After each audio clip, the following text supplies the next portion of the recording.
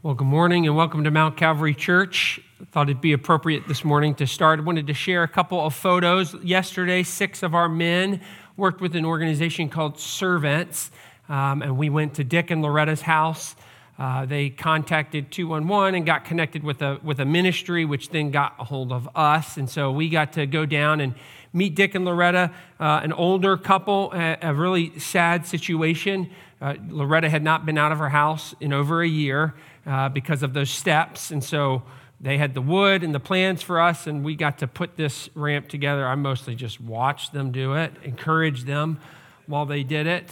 And we finished off with the ramp. And so we were so thankful to get to serve them this way so they could get out of their house. I mean, she had not seen a doctor. And so we were happy to serve and to let our conduct speak to the gospel. We got to pray with them, have lunch there. And so just wanted to share that. God is good. It's good to have these opportunities. And so just wanted to share that with you. We're going to be in 1 Peter 3 this morning. So if you have a Bible and can turn to 1 Peter 3. Last week, if you remember, I shared that I had been reading the story of Elisabeth Elliot, the great missionary. I mean, what a story, what an example of conduct that broadcasts and shares the love of Jesus. This morning, I'm not going to share the story of one person, but I want to give account for the story of two people, the marriage between my papa and my granny. Here's a picture of my papa and my granny. So in 1942, when my papa his name's Charles, when he turned 18, he enlisted in the Army and was put in New York City to prepare to go to fight in the war. And so he moved from Mobile to New York City, had a couple of weeks there in New York City as they trained him and prepared to send him off across the sea to fight. And so he got to see some of New York City, to go to some shows. And my mom loves sharing this story, so we've heard this story a lot. But one detail that was funny she shared with me this week was that Papa not only wanted to explore the city, he wanted to find someone he could write to. And so she said he went to Rockefeller Center, was going ice skating, and saw a group of girls. And she said the blonde wasn't interested in Papa, but her roommate was interested. And so he started talking to Betty, who lived in New York City, and she agreed to write him while he was fighting in the war. And so that's how it started. 2 weeks later, he shipped off across the sea. They must have really liked each other, because I thought this part was kind of funny. She got on a bus by herself and traveled to Mobile, Alabama to meet Papa's family. I didn't know this detail either. She was telling me that the family loved her so much that they were ready for them to get married. I'm like, okay, well, good decision. And so Papa's dad took my grandmother to the jewelry store to pick out the engagement ring. How about that? And she stayed there for a few weeks, came back to New York City. 3 years later, Papa came home from the war to New York City, and Papa and Granny were married at the Presbyterian Church on Fifth Avenue. Here's a picture of my mom, the sixth of 6 daughters, who telling this same story. She loves to tell this story to my daughter and to my 2 nieces. And so that's the church on Fifth Avenue. And so this is a story of love. This is a powerful picture of love. And as I was talking to my mom about Granny and Papa, she had a lot of really positive things to say about their marriage. And she said it was not perfect, and it was not easy, and there were some really tough days. There were some very deep losses. Money was short. But the 6 daughters will all say still to this day that Papa and Granny loved God and they loved each other. Papa worked hard. He loved Granny. He cared for her. Mom said that he never raised his voice at her. He was constantly trying to help. Whenever he got home from work, he would comfort her. He was gentle with her, and Granny loved Papa. he would work and work and work, and she's trying to care for these 6 girls. Can you imagine 6 girls? Whew. And Granny did her best to care for the house, to care for the girls, to provide for them. And so Papa and Granny loved each other. One clear sign that we still talk about of the love between Papa and Granny was what we understand now as the paper plate. So greeting cards were expensive. And so instead of buying greeting cards, they're a lot of money. Just write a note. Well, they would take paper plates for every holiday, Valentine's Day, anniversaries, birthdays, and they would write notes to each other. And so these are kind of the iconic paper plates. We still have them, and we love to read them. But it was just an expression of their deep love for one another. The first service was looking at the middle plate. Sweetheart, I will love you to the end and into heaven. Jean, that's my pop, Granny didn't like that message. She didn't want to think about heaven and didn't want to think about life without Papa, so she ripped up that plate, probably let him know. But what a testimony. What a legacy of love for their kids, for their grandkids, for Ashley and I, for the great-grandkids. I mean, just for their marriage to be an example to everyone that knew them. They loved God and they loved each other. And so this morning, what we see with 1 Peter, what Peter's saying is that is our story. Every one of us who are married, that all of us, our marriages are displays, they're pictures of something so much bigger. There's a picture to your kids and to your neighbors and the people that you work with, and it's a picture of the gospel of Jesus. This is what Paul says. It's mysterious. It's hard to put words to, but our marriages, the conduct, that's what we've been talking about. Our conduct is important, not just with government and not just with where we work, but our conduct's important in our marriage because our conduct speaks to something bigger than itself. And I recognize that there are those this morning here who are single. There are those that are widows. And it is I don't mean to exclude you from this, but it is my prayer that as you hear this message and you think about the relationship between the husband and the wife, that this would become part of your heart as you think about what God might have for you in the future as you get married. And if you don't, that you would pray for the marriages that are in this church, that we would have conduct in our marriages that speak to the gospel. And as I was reading this passage, there is a lot at stake here at Mount Calvary, that we get this right. 1 Peter, in our passage in chapter 3, he's going to say that the conduct that is fitting and right in marriage has the power to win people to the gospel. Your unbelieving spouse can be won to the gospel if we conduct ourselves in a way that is mindful for the instructions and the plan that God has laid out. So this is important. And then in verse 7, he's going to say that if our conduct in marriage is sinful and wrong, he's specifically talking to the husbands in verse 7. He says, then your prayers will be hindered. Okay, so speaking to the importance of us really thinking about this, husbands, that if you don't conduct yourselves in a godly way with your wife, then you're not going to have a meaningful connection with God the Father. And so with those two ideas, there is much at stake. And so it is my prayer as we think about this, whether you're single or you're married, that God would lead and shape our marriages, that our conduct would speak the truth of the gospel. So let's read our passage and then we'll pray. Verse 1 of chapter 3. Likewise, wives, be subject to your own husbands, so that even if some do not obey the word, they may be won without a word by the conduct of their wives, when they see your respectful and pure conduct. Do not let your adorning be external, the braiding of hair and the putting on of gold jewelry and the clothing that you wear, but let your adorning be the hidden person of the heart with the imperishable beauty of a gentle and quiet spirit, which in God's sight is very precious. For this is how the holy women who hoped in God used to adorn themselves, by submitting to their own husbands, as Sarah obeyed Abraham, calling him Lord, and you are her children, And if you do good and do not fear anything that is frightening.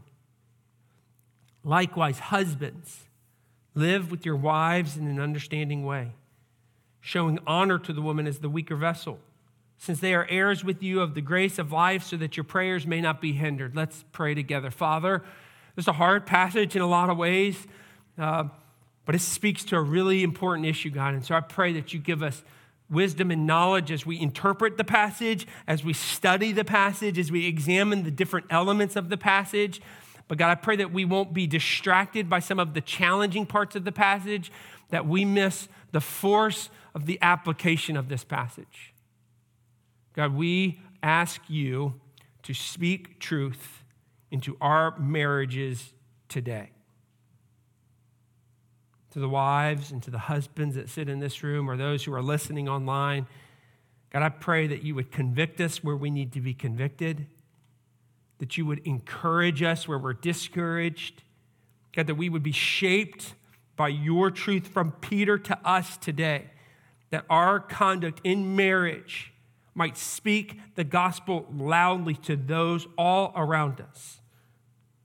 So we need your help this morning. We ask for it in the name of Jesus Christ. Amen. So as we kind of think through this passage, one of the first things you notice that I think is pretty unusual for the Bible is that there are pretty distinct gender-specific commands in this passage. It's pretty clear. Verse 1, likewise to the wives. Then we've got likewise to the husbands. Again in verse 7, this is not typical. Typically, you don't have these gender-divided commands.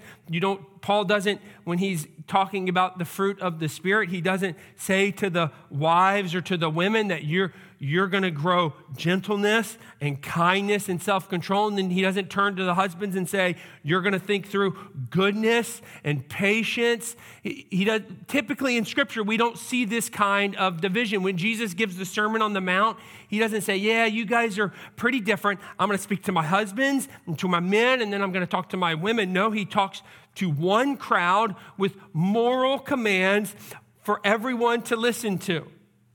And so here we see, why is he speaking very specifically to husbands and wives? This is not going to be earth-shattering to you, but why is he doing that here? Male, female, husbands and wives are radically different. Yeah, that's not hard to grasp. This isn't a vertical command to all people. This is you as an individual, how you follow God. Your gender doesn't matter. This is horizontal. How does this relationship of two very different people work together? And so he's saying you are very different. So you're going to interact with each other because of that very differently. This is how it has been from the very beginning. Genesis 2:18. The Lord God said, it's not good that man should be alone. I will make him a helper fit for him. Men here in the room, you needed help. You couldn't do everything that God, yeah, we can laugh at that. We need help. We recognize this. By yourself, you couldn't accomplish all that God wanted you to accomplish. That's why he had to make him a helper, someone who fit him. And I recognize this with my life. Ashley is a helper. I couldn't be a pastor without Ashley. She encourages me. When I'm discouraged, she's positive and encouraged. Where I'm weak, she's strong. We complement one another. And so, don't think this idea, sometimes we think women being the helper in this passage it's a term of weakness or it's a term of subjection. That this is not the case at all with this verse where God says she will be a helper. Okay, I've shared about this before. We did a marriage series last spring, but I think it's important to kind of look at this again. Women being helpers, this does not speak to you being inferior. Okay, so let me show you another place where this word helper is used, and we can see, this is a strong word. This is a military word. Psalm 33:16. The king is not saved by his great army. A warrior is not delivered by his great strength. The war horse is a false hope for salvation, and by its great might, it cannot rescue. And then in verse 20, our soul waits for the Lord. He is our help. It's the same word. So here's the picture. You are overwhelmed as an army. They are coming at you from all sides, and God sends you help. He is the help, and God has the boldness to use the same word that he uses for himself in rescuing his people. The same military, strong word is the same word that he uses here in Genesis 2:18. Your wife, Eve, is a strong helper. She is perfectly complementary, strong in your weakness. Her strengths fit into your strengths. And so God made these differences because we need these differences. We need these complementary strengths to work together. And so often we fight over our differences. We get frustrated in the differences. I mean, we're different. We're so different from our spouse. And how we think and how we laugh and how we love and our emotions and our inclinations. And what God is saying here is this is how I made it so that you could be perfectly complementary, fitting together. If you've ever played on a baseball team, you would see this kind of dynamic. When you play baseball, there's hundreds of different little skills that you can have to play baseball. And nobody can do all of them. So running the bases, pitching a curveball, throwing a ball to first base, hitting, catching, endurance to throw for long innings, bunting. I was a good bunter. That's not exciting. I played catcher. Okay, but there's literally, I could go on and on and on about all the different types of skills that a baseball team needs to have. And when you're trying out for a baseball team, it's can be kind of cutthroat. You want to show the coach that you have as many skills as you have so that you can be picked on the team. And you're not excited all the time when all these other guys trying out have all these skills, but you want to show that you deserve to be on the team. But when you get on the team, something happens. No longer are you cutthroat. No longer are you trying to win out and do every skill. Your coach will show you, here's your sweet spot. You're the catcher, or you're the first baseman, or you're going to pinch run for us, or you're going to pitch for us in the bottom of the ninth.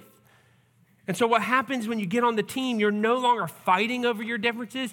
You don't want to be in every position. You celebrate your teammates. You celebrate them when they do what their sweet spot is for the team. And here's what Peter is saying. He's saying we need to stop acting as husbands and wives like we're still in the tryouts, like we're against each other, but we need to be on the same team. We're different, but we are working towards one goal as one united person. And if you've ever been on a team, when the team gets that you don't do everything and you don't have to do everything, and you can celebrate when your team is like a team. If you've ever experienced that, it's a really special thing to have a team that is interlocked, unbreakable, working together. And this is what Peter is saying. You are different than your spouse, but there is potential to display and conduct yourselves in a way that shows the beauty of the gospel, even in your differences. And so now Peter gets specific. So stay with me here. He says, that's kind of the big idea. We're different, but it is mysteriously beautiful in what we present to the world. But now he gets specific. Here's what wives are to do as they complement their husbands. Here's what husbands are to do as they complement their wives. So verse 1, wives, be subject to your husbands. Okay, so this isn't easy. We've been talking about submission the last couple of weeks, talking about submitting to the government, talked about submitting in our work environments. And now Peter is saying, let's talk about submission in our marriage relationship. And he's been saying, your conduct in all the spheres of your life has the potential to win people to the gospel. Yet, as hard as maybe last week might have been, this is hard. This is a hard one. I remember doing a wedding years ago, and I was reading Ephesians chapter 5, wives, submit to your own husbands. And I must have paused after I read the verse in Ephesians 5, and the mother of the groom sitting right here in the front row literally laughed out loud. She thought I was joking. I'm like, this is awkward. I'm not joking. Let's talk about this, because she couldn't understand the concept of submission to someone else. It made for a fun wedding. But let's talk about it. Okay, this isn't easy. And a lot like how she looked at it, a lot of we look at it. Is this a joke? I mean, how can this apply to us today? How does this make sense? And so I think it's worthwhile for us to really think through, what does this actually mean? So let me share a few things that this doesn't mean, because I think the church, specifically the church, has gotten this way wrong with some pretty damaging effects. So what does it not mean? Submission does not mean subjugation. Nowhere in Scripture are you commanded, anyone commanded, to force someone to be subjugated under you. This is reflexive. This is what the Greek says is reflexive. The wives are choosing for themselves, not under coercion or from forcefulness of someone else. They are choosing for themselves to submit and put themselves underneath their children and their husbands. So this isn't slavery. This is not what it is. And I've already said this. It's not inferiority. This does not mean that wives are lesser than their husbands or anyone else. What they are doing to complement their husband it's just different, but it has nothing to do with the essence of the equality of who they are.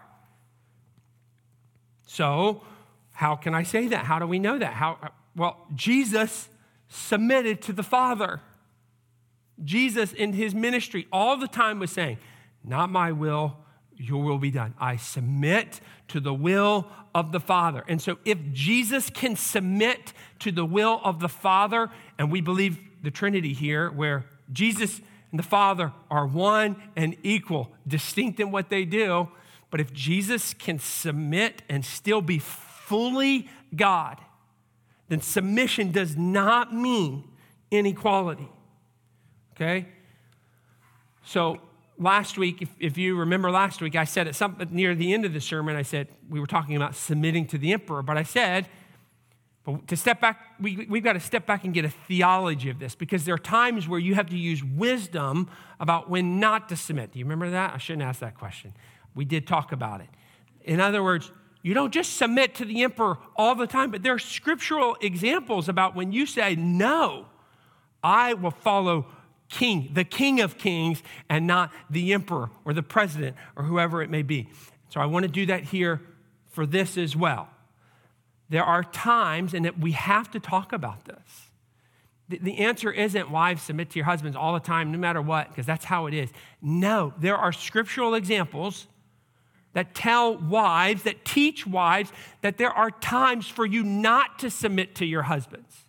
So let's just look at just a couple of these ideas. We got to get moving here. Peter, in this passage here in chapter 3, talks about Abraham and Sarah. In verse 6, he says, Sarah obeyed Abraham, calling him Lord. Not that you're tempted to do this, wives, but don't call your husbands Lord, okay? You're definitely not tempted to do that. But this is not inequality again, okay? That was respect. This was a very common way in the Old Testament to show respect and dignity and honor to someone who was in a leadership position, okay?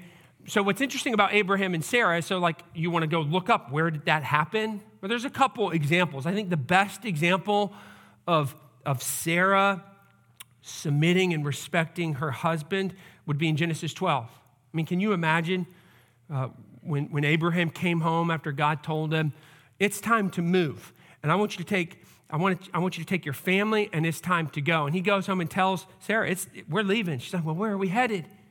We don't know where we're headed. We're just going. But this is a really good example of spiritual submission. She's saying, I will follow you, Abraham. I will go and I will do as you seek to lead our family to honor God. Okay, so that's a good example of submission. But it's interesting because that's not how Sarah always is with Abraham. So this is kind of the point I'm trying to get to. That's a great example of Sarah saying, I will follow you. God's leading you, and I'm your wife, and I will go with you. That's a positive example. But there's also examples with Sarah where she doesn't always do that. Here's a really good one. Genesis 21, 9 through 12. I don't have time to go into the whole backstory, but Abraham and Hagar had a son, okay? Ishmael. And then Sarah and Abraham had a son, Isaac. Isaac was the promised son, the son that would bring the blessing, the future blessing to Israel and to the world. Well, Hagar's son, and Hagar was not treating Abraham, Sarah, and Isaac very well. And so Sarah sees this. And Sarah says, Abraham, this is not right. Your son, Isaac, is the promised son. And they are treating him poorly. And she says to Abraham in Genesis 21, we need to send them off because of what they're doing to your son. And Abraham says to her in verse 12 that he doesn't think it's a very good idea. Then God says to him, God says this, he says, whatever Sarah has said to you, listen to her voice.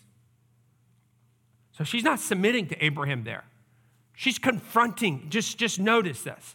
She's confronting Abraham, saying, what you're doing to your son Isaac is wrong, and you need to change the situation. Okay, so this would be an example of when you don't always submit to your husband. Okay, so let me be really clear here. If your husband is asking you to sin or to be a part of sin, that's a really good example of something you don't just blindly submit to and follow. This is something we see with Sarah and Abraham. How about an example of with Sarah where she should have spoken up when she lied to Abimelech? When he lied to Abimelech about who Sarah was, she should not have gone through with that. She shouldn't have said, well, he's my husband and I'm going to take part of this sin. No, what she should have said was, I will not take part of your sin. I submit to the King of Kings and not to my husband when he is leading me to sin. And so again, I'm not trying to be too strong with this. I'm saying it takes wisdom. It takes wisdom about gauging how to follow this command in 1 Peter with all the examples of Scripture. Let me give you just one more idea. Another example of when wives should not submit to their husbands, blindly following, is when there is abuse in the relationship. Okay, and this is very sad. It's very sad to me. It's very sad to me that the church has twisted this passage, 1 Peter 3, twisted it to use it so that wives would stay in abusive relationships to the detriment of themselves and to the detriment of their kids. I do not think that this passage applies to that situation. Confront your husband lovingly, respectfully, talk to them about their sin. But God has provided ways for wives and for kids to get up out of the situation. It may be talking to the church. It might be calling the police. I don't know. I'm just saying there's a time to submit and there's a time not to submit. And when the betterment of your children because of abuse is at stake, you need to not, well, I just can't do anything. This is where God has me. No, call the authority that's above your husband's authority. Confront them. Maybe you have to separate. We can't be okay with this. And I know that's heavy. But it's painful to see how I believe the church has gotten this wrong. Not this church necessarily, but the church And you see it generations down. You see it affects generations when you stay in an abusive situation, because this is not the call of leadership for men. And so we got to move on. What does it mean to submit? What does it really mean to submit? So that's what it isn't, what it's not. It's not just sitting quietly when really awful things are happening or there's sin involved. What does it actually mean? It's a military word. Okay, it's a military word that says, I will not do what I want to do. I give up my individual rights for the common good. I won't, in the military, I don't sleep when I want to sleep. I don't eat when I want to eat. I don't march when I want to march. I don't dress when I want to get dressed. In the military, it's I will submit what I want to do for the good of our company, for the good of our soldiers. And otherwise, if we don't do this, if we don't live this way, we will be in grave danger. So what does it mean to submit? The wife saying, I put my rights underneath my husband so that I can serve and care for him and my children. And I do it in my own volition because I want to. Look at how 1 Peter kind of modifies this idea of submission. So let's get back to our passage here, verse 1 through 7. So he says right there in verse 1, be subject to your own husbands. But then he's going to kind of explain it a little more. And I think it helps us kind of understand, what does it mean? So I put in yellow some of the adjectives that describe this. First, respectful and pure conduct. Show your husband's respect. So what does this mean? It means you're not nitpicking the things that he does wrong, but you are verbally appreciating and affirming what he does right. Okay, what does it mean to respect your husband? One more time. It's not calling out all the things he's does wrong. Okay, there's some of those. He does wrong things. We get it. But respect is, I will appreciate and affirm the things that he does right. I will verbally tell him what I appreciate about him. Honey, thank you for getting up to go to work. You work hard and you do this for our family, and we don't have a choice, but you do it, and you do it so well. Honey, thank you for loving the kids. Thank you for spending time with the kids. Thank you for spending time with me. Thanks for helping me in the kitchen. Thanks for helping me do these things or this thing or whatever it may be. Respect is showing them verbally, not all the things he does wrong, but it's I will focus and verbalize the things that he does right. Be gentle and quiet. Verse 3 talks about this. He says, don't let your adorning be external, the braiding of hair, putting on gold jewelry, but internal, the beauty of a gentle and quiet spirit. He's not saying you can't talk. He is not saying you can't spend 45 minutes getting ready in the morning. He's not saying you can't have nice clothing. He's not saying any of that. He's saying your focus should be on your gentle and quietness. Your cornerstone as a wife is not your exterior and how you look. That's not central to your relationship. What's central to your relationship is being gentle and quiet. Now, again, what does that mean? It doesn't mean you can't say anything. Again, Sarah's the example. Speak up if you need to speak up. If he's in la-la land, kind of not sure what's going on, speak up and tell him. Gentle and quiet means when these two words are together in the New Testament, the picture is you are to be meek. To be meek is to say, I will not assert myself over other people.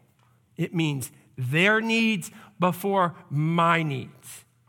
It means I will not be pushy or self-assertive, but I will willingly care and serve. And so in this context, Peter is saying, don't focus on the exterior, but focus on being meek, not being self-assertive, but loving and serving my husband and my family. Now let's get to the husbands. We're going to go a little long here. Got to talk to my husbands. We get one verse. Husbands. And so we really got to zero in on this, okay? Verse 7, husbands, likewise husbands, live with your wives in an understanding way, showing honor to the woman as the weaker vessel, since they are heirs with you of the grace of life, so that your prayers may not be hindered. Two things here, husbands. Husbands, love your wives. Lead your wife by that first phrase in verse 7. by knowing who she is. It says, live with your wives in an understanding way. I mean, this was kind of mind-blowing to me. I've never really focused too much on that phrase. Live with your wives in an understanding way. Know your wife.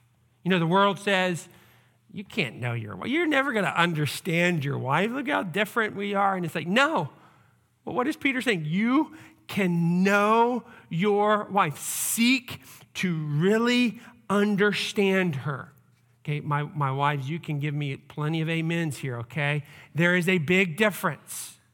There is a big difference between hearing your wife and actively listening to your wife, okay? What Peter is saying, you have to understand her.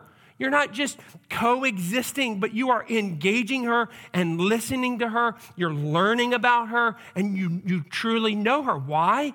So that you can serve and care for her. You know her likes, you know her dislikes, you know her weaknesses, you know her strengths. And so you're understanding her so that you can care for her and serve her and lead her. And it's funny, Ashley's not in this service. She was in the first service. We can just kind of smile because she knows I'm really bad at this. And here I am preaching about it, that often, and if you've talked to me before, you've probably thought this about me. It's okay, I'm confessing my sin here, that I'm not good at focusing all the time. And so if you've talked to me before and you see me kind of like, and you're like, is he listening to me? Does he care about me? Like, what's our pastor doing? Well, it is hard for me to focus sometimes. It's hard for me to engage sometimes. But here's what Peter is saying. Listen to understand so that you can serve your wife.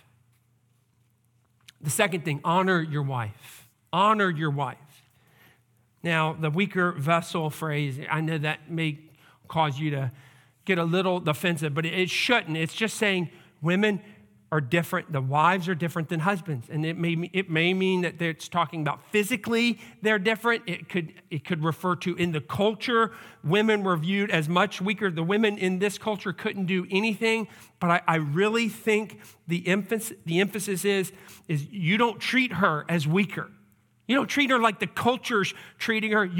This word has really convicted me. You honor your wife. You know, this is another military word. Submit, that's a military word. Honor is a military word. You are to revere your wife as one who outranks you. That's what the word is. You honor someone for their position and for their value. You serve them and you care for them. You honor them for the value that they have. So husbands, you protect your wife. And you don't manipulate your wife. And you don't name call your wife. And you don't bully your wife. You don't demand. And you don't threaten. And you don't talk down to your wife. That's the opposite of honoring your wife. That's the opposite. And I don't get how we've gotten to this point with this passage here. Well, submit. No.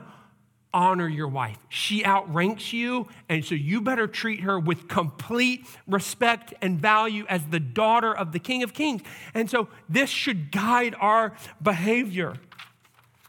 And so this is my prayer for us, for those who are married here, is that husbands, we would lead and love our families as we lead them to the service of our King.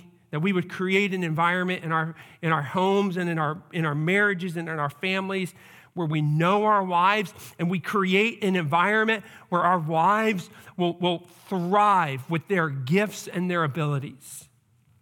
And wives, my prayer is that you would love and encourage and affirm your husbands. They don't have everything right. They don't do it all right, but that you would be verbal about showing him the respect because what he's doing as he leads your family. So we've always missed Granny and Papa. So Papa passed away 10 years ago. Granny passed away 6 years ago. And it's hard for the whole family. But we've learned as I've kind of walked through this with my mom, it's especially hard for the daughters. like to lose a parent, and maybe you've experienced that. Still, that was 10 years ago, and I still remember it. 6 years ago, I still remember it. This last Christmas, Ashley decided to do something pretty thoughtful for my mom, who is the youngest of the 6 girls. She took one of those paper plates. She took it to a sign maker here in Lancaster, and one of the famous lines, she had them transpose that line from that plate with his handwriting and transposed it to a wooden sign to give to my mom. And so this was the picture of my mom on Christmas morning. I love you more every day. So that when they walk by that sign, when my mom or my dad walk past that sign, or when we visit and we see that sign, this is a display. This is a picture of the power of the love between husband and wife, and it is a testimony to all of us. But now I want you to imagine, okay, all of you here who are married, that there's going to be a day, a Christmas morning, you wake up, okay, and your kids give you a sign. And there's one line that your kids can put on that sign. What I want you to consider is, what is that line that captures my marriage? Because your kids are watching, your neighbors are watching, the world is watching, and it is our conduct in our marriage. One line, what does it say about your marriage? Does it say bitter to the end? Unwilling to take a step, unwilling to reconcile and to make things right, at odds with each other, always fighting with each other? Or what does it say? Love God and they love each other. Faithful, kind, serving one another. What's your line? My prayer is that our conduct in our marriages would proclaim the gospel of Jesus. See your sin. We're really good at seeing our spouse's sin. See your own sin. As we think about this and you think about your marriage and your relationship, my prayer is that the Holy Spirit would reveal it to you, and that we wouldn't be defensive, we wouldn't be prideful, but that we would own it. Because in the truth of the gospel, the power of the Holy Spirit isn't that he just shows us our sin, even sin that we've lived in marriage for decades. But what's so great about the work of the Spirit is he doesn't just reveal it, but he gives you the grace to overcome it. And you can overcome it. There's grace and there's hope no matter where you are. See your sin, confess your sin, and walk in the light. Let's pray. Father, this is my prayer for myself. I pray that as a husband, I would love and serve and care for my wife in a way that my kids see you. And God, I pray for these marriages here. I know that there are marriages that struggle. It is hard. Marriage is extremely difficult. But God, I pray that you would show us our sin, that we would confess it and own it. And I pray that you would rescue us, that you would transform us, that we can love our spouse in a supernatural way. And so, God, I pray that as we sing this last song, God, we need you. We need your help. Left to ourselves, we will continue in our sin over and over and over again. But in you, with your help and the power of your truth, with the Holy Spirit, we can be transformed. And so we pray, God, that you rescue marriages, you change marriages, that you would use the marriages here in this room. And for those who are listening, use these marriages to proclaim the truth of the gospel. It's in your name we pray. Amen.